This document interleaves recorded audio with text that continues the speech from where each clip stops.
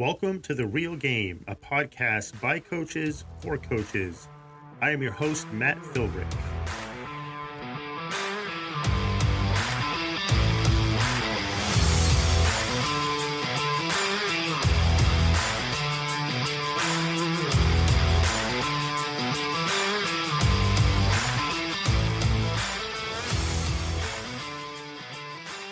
Welcome back to this episode of The Real Game. I am your host, Matt Philbrick, and we're back here recording another episode this week. I have a special guest with me on today that I found, actually just kind of stumbled upon him as I was looking through Spotify one day.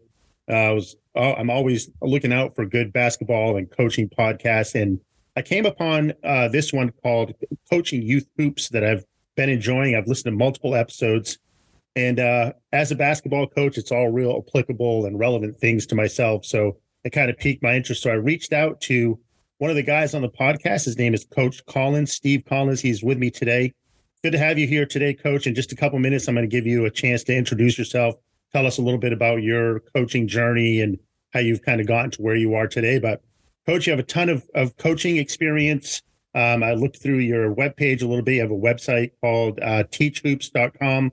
You have a Facebook page, multiple podcasts. You've been doing this for a long time. You are in the state of Wisconsin. I know we chatted briefly about my brief experiences there. But anyways, welcome to the podcast. It's great to have you on here. Tell us a little bit about what you're doing and how you arrived at this point in your life. That's more than 40 minutes right there. I know. Yeah, that's a tough one. So I've always loved coaching. I had great coaches kind of growing up, a lot of different mentors. So something I think I'm fifth generation teacher. Okay. And the coaching teaching thing just seemed to be hand in hand. I'm a math teacher, teach statistics. I'm married to a psychologist, so every coach should be married to a psychologist. Let me tell you. But anyway, I think I'm approaching year 35, 36, 37 on coaching. And just, taught Northern Wisconsin, Wausau. We didn't talk about that beforehand for 7 years. Did a lot of hunting and fishing early in my bachelor days, and then moved to Madison and really wasn't looking for a head job, but ended up kind of falling into one. The head coach became the principal. I got the job. I was just telling somebody yesterday, October, and the season started in November. So to talk about being thrown in the deep end. Yeah. And then from there, I've just been, really blessed with great two staffs. I've had two staffs in 30 years, which is, as a coach, is wonderful because you build a camaraderie with that. And then, in 2016, 2017, was looking for, my exit plan per se. How could I get back to the game that's given me so much? And that's where my podcast came. I have 7 podcasts, actually, if you believe that. I've I don't know how you keep up with all those. I don't. It's trust me. I'm partly a vampire. Coach Unplugged, high school hoops, coaching youth hoops, the 5-minute basketball podcast, and then a couple specific ones, my funnel down defense and blah, blah, blah. But anyway, so started doing YouTube and started doing those kind of things. So I wanted to get back. So I think podcasts are when you go into someone's ear, you get a connection with them. Definitely. There's something unique about podcasting. Started with YouTube, kind of pivoted into that. Have a Facebook group that has like 120,000 people in it. So I'm trying to be as many places as I can to just give back to this game. And then that's where my teachhoops.com and coachingyouthhoops.com, I started that with Bill. They're different. One's more for a high school. Coaching Youth Hoops is, we didn't think there was a lot out there for youth basketball coaches. There aren't. With practice plans, with how to deal with parents. Just did a course on, all the administrative stuff as a youth coach. What do you have to do administratively? And that's where this kind of all came about. So it's been great. And, I'm probably a couple handful of years away from retirement. And then I can do this. I can go fishing in the morning. I can do this in the afternoon. It'll be good. I love the little wooden sign you have on the shelf behind you. Yeah. My basketball coach in college actually had a magnet on his fridge that basically said the same thing. We interrupt this marriage to bring you basketball season, which for most coaches is like a year-round thing now. It's not even basketball season anymore. I stole that from my brother, actually. Yeah. It was he coached his daughter when she's got to be 26, 27 when she's coming up. And I actually stole it out of his house. So his wife said, take this. I won't tell him. Well, listen, Coach, because of time, I want to jump right into the topic today. So it feels like you see more and more on the news and things like that, where you have parents that are getting more and more involved in, fighting with coaches, fighting with officials. Sometimes it's verbal. Sometimes it gets physical. Unfortunately, it's all unfortunate, but it seems like it's becoming more and more commonplace. If you've done any coaching at all, you've had interactions with parents. And let me just say this as a disclaimer before we even start. Most of my experience with parents, 95% has been fine. It's been great. Like, I've had supportive parents. I've had, good parents that are on board. They support me. They support their players. They let me do what I'm doing, and they kind of stay in their lane, right? Everybody has their roles. Right. Coaches coach, officials officiate, parents cheer your triangle. Cheer your players on and stay in your lane, okay? But there's always, I guess, the 5% that doesn't. And I'm just making that statistic up. I don't really know if that's 5%, 10%. I mean, I would, for my career, I think it's like 97%. 90, probably. Yeah, it's hard. I think one of my high school coaches told me early in my coaching career, it says, it's hard to be rational with an irrational person. Sure. Yeah. And parents aren't rational. I'm not rational. I mean, when it comes to your kids, right? One of the hardest things I've told people this, one of the best things I've ever done, and one of the hardest things I've ever done, was to coach my son. Mm-hmm. It was the most joyous thing I've ever done in my life. And it was also the hardest thing I've ever done. Yeah. Because you have these two little people talking, one's parent, one's coach. Yes. And they conflict at times. And absolutely. Going back to what I said, I had a great staff who at times would say you're being too hard, or you're not being hard enough, or why aren't you playing, blah, blah, blah. So it was great. And him and I still joke about it. He still thinks I messed up multiple times and didn't play him in specific games and whatever. But and maybe we did, right? Who knows? And maybe I did. Yeah. I probably did, because I was probably the other way. So it's hard. Yeah. It's really hard as a parent. And because most parents will eat their kid before they let anything happen to them. Absolutely. And they're trying to protect them, so they're not being rational. And I get it. Like, I've coached. I did an episode where I had my kids on the show, and one of my oldest son I coached, and my youngest is my daughter. I coached both of them, and I had them kind of recount their experience a little bit to me. My son's experience apparently was great, and he loved it. My daughter's, unbeknown to me, wasn't that great. She didn't really enjoy having me as a coach, because she thought I was too hard on her, Right. And so there's that. There's always that line as a parent coach that you're trying to balance. It is. And we made a rule too, for anybody that's out there that's listening as a parent coach. The rule started as soon as we got in the car, as soon as we got home, we stopped talking about basketball unless he brought it up.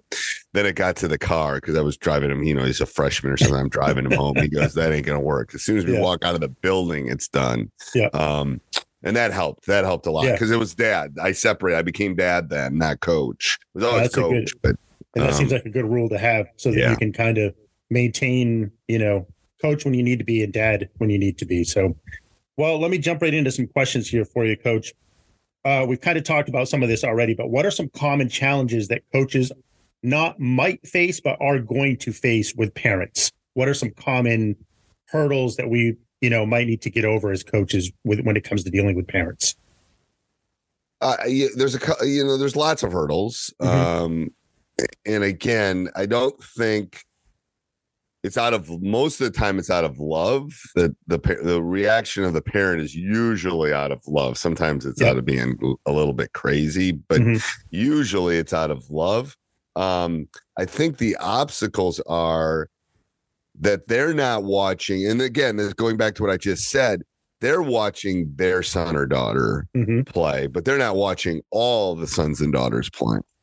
And I think that's a hard obstacle to get over as a parent and watching it was hard when I was coaching my son, not to watch Sure. him, not to watch the team, not to watch the game. So And I think how hard is it as a coach to watch your kid playing for another coach? That's hard, right? Like and to keep your mouth shut is even harder, I think. Yep. Sorry, I didn't mean to cut you off there. No, but it's true. I think that's a difficult thing.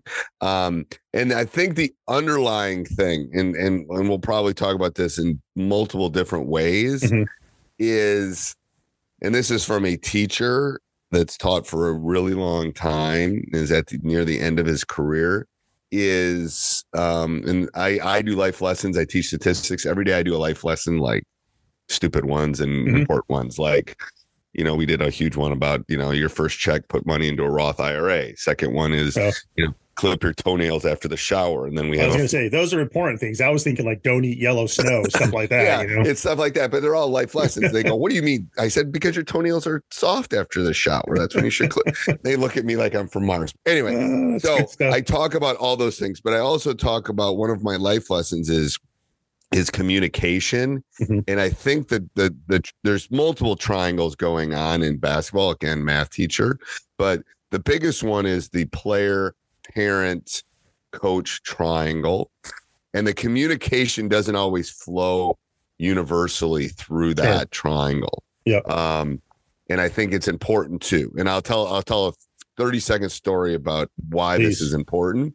Is my son on my team, sophomore year, going into his junior year, I have meetings. I have post meetings with all my players. And I have my assistant coaches in there because I never have meetings alone because I want other adult ears to hear what I'm saying. I had 3 other coaches in that meeting and myself with my son. Talked about what he would need to do to play for me his junior year, which was going to be hard. It was going to be hard. Senior year he started, but junior year was going to be hard. And all the things that he was going to have to do. And one of them was maybe not play AAU basketball, but work on your skill set and get stronger. And told him all this stuff, blah, blah, blah. And meeting went well and da-da-da. And he goes home. I walk in the door. My wife lays into me because he went home and said, Dad said I won't play next year. Oh, no. That's what he heard, right? And that's what he heard. And that's not what I said.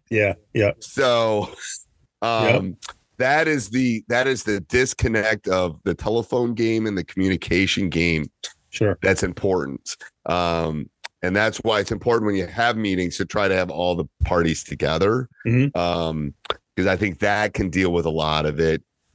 Deep down, usually the kids know. Not always. I've had more than a handful that think they should have been first team all state and I cut them. Like there's always those. But for the most part, when most of the kids look in the mirror, they know they are not the third best player on the team. They know they're 6, 7, 8. Parents maybe not. But I think that communication is super important. With breaking some of that stuff down. I don't know if I answered your question. You did. And you bring up an excellent point. Communication is so important. And I feel like we'll talk about that throughout the episode. But I feel like a lot of that, and you mentioned having that communication with people present in person.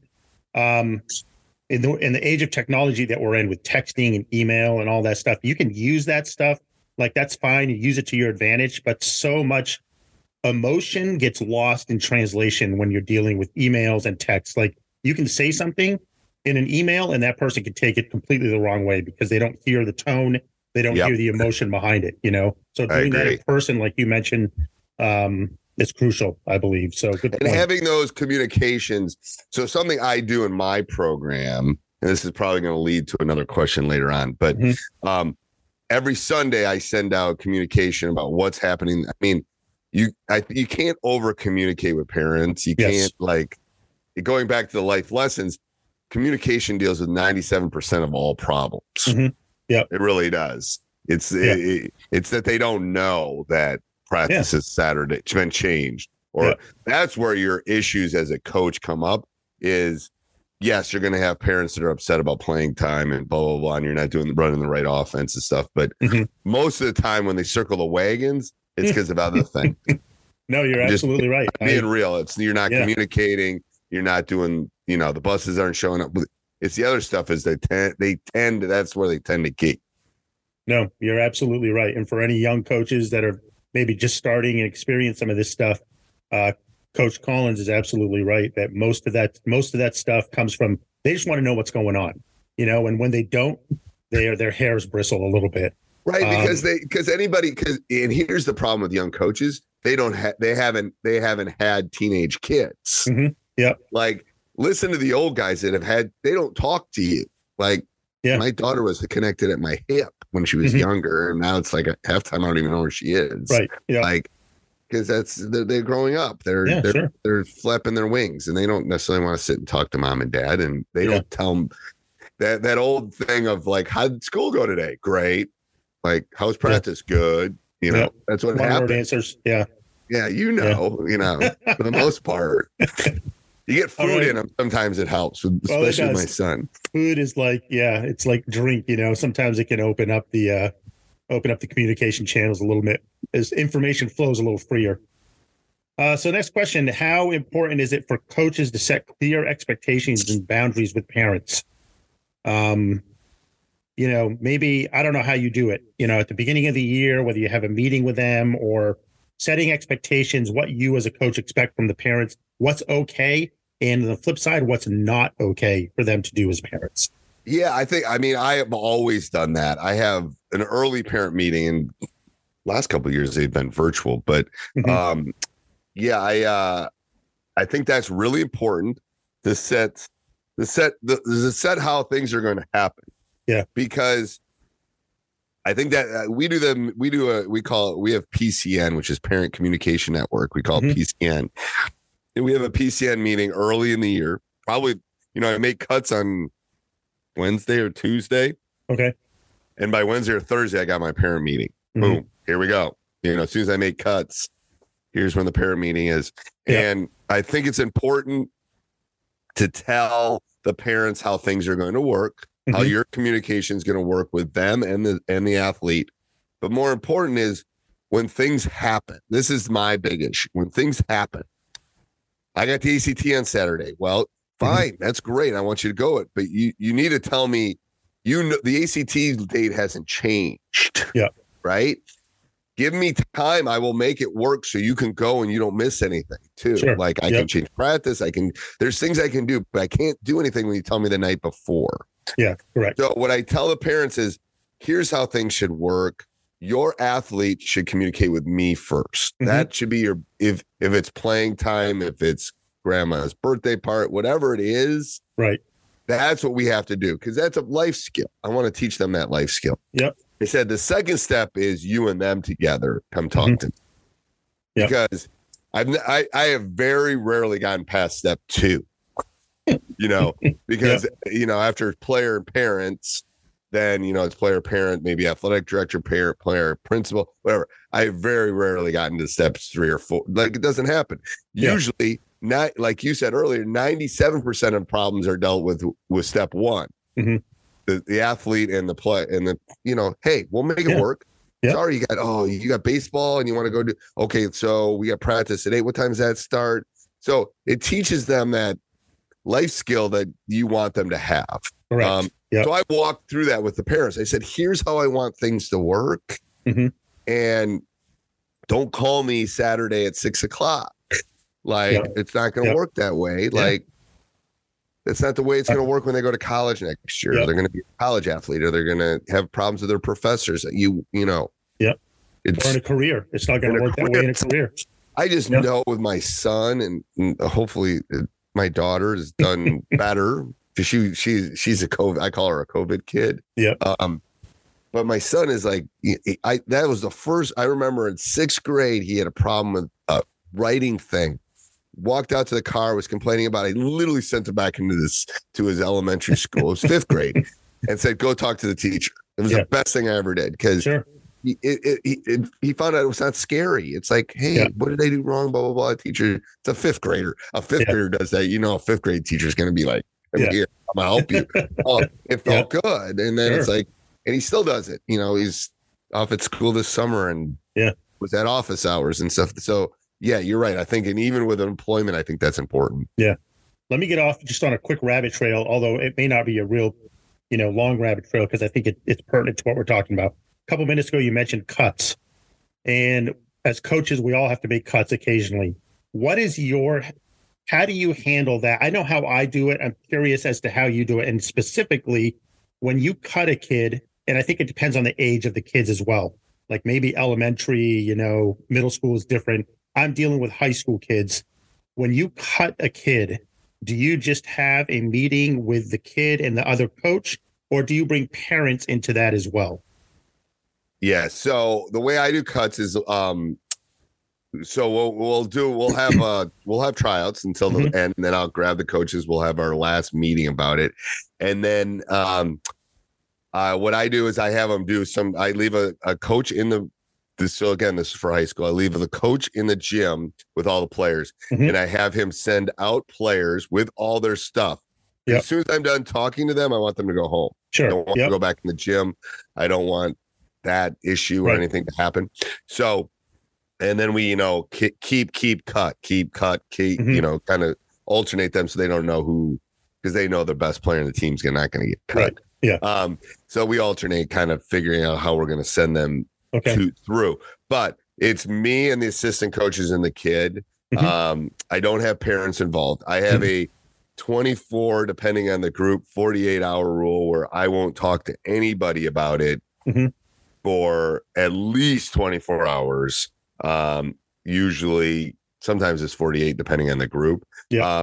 But I want them to, because rational heads are not going to happen that night. Yeah.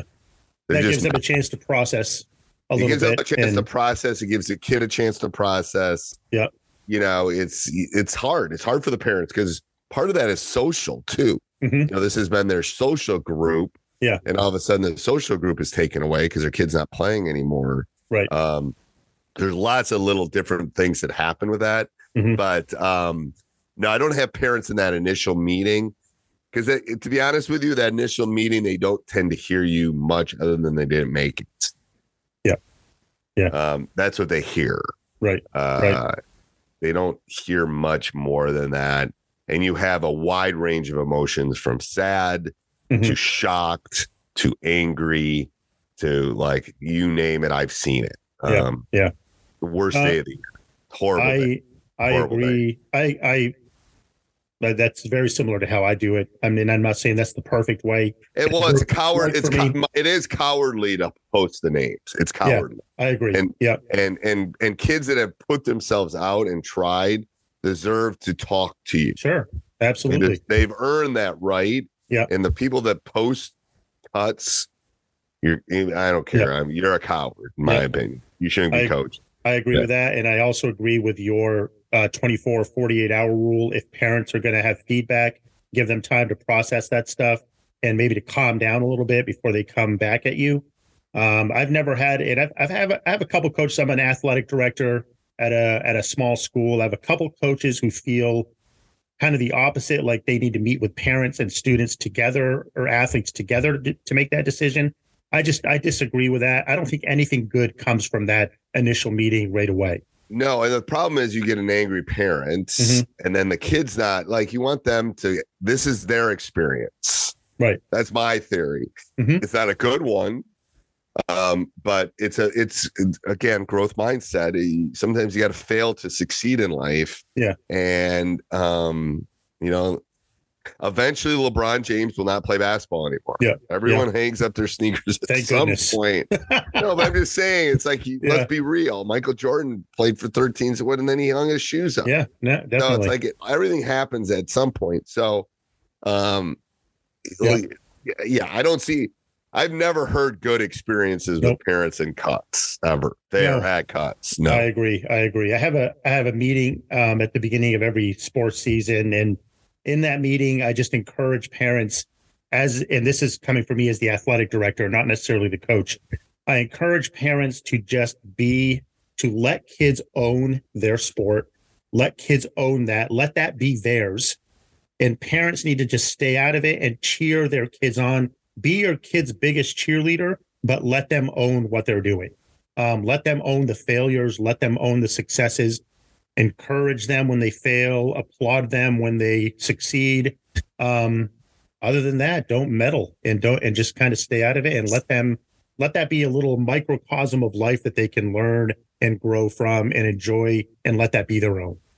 Part of being a parent, the hardest part is they're going to leave your nest, and you want them to leave the nest, and you want them to be independent. You want to like not worry about what they're doing on a Tuesday night. Yeah. Like I've told this story. Eagles on the bottom of their nest put sharp rocks and sharp glass in the bottom of their nests. And they do that because the eaglets, when they get bigger, it forces them, they get heavier, it forces down and it gets uncomfortable. So guess what happens? They fly away. Yeah. Right? They leave the nest because it's not comfortable anymore. Yeah. Right. Yeah. So it's the same analogy. Yeah. That's what you want to do as a coach. It's like they're pseudo parents. Yeah. Well, another question. What advice do you have for coaches when it comes to handling a particularly difficult parent? And I don't know if you've ever had to do this or not. I'm just going to throw this out there. I've mentioned this on a couple other podcasts.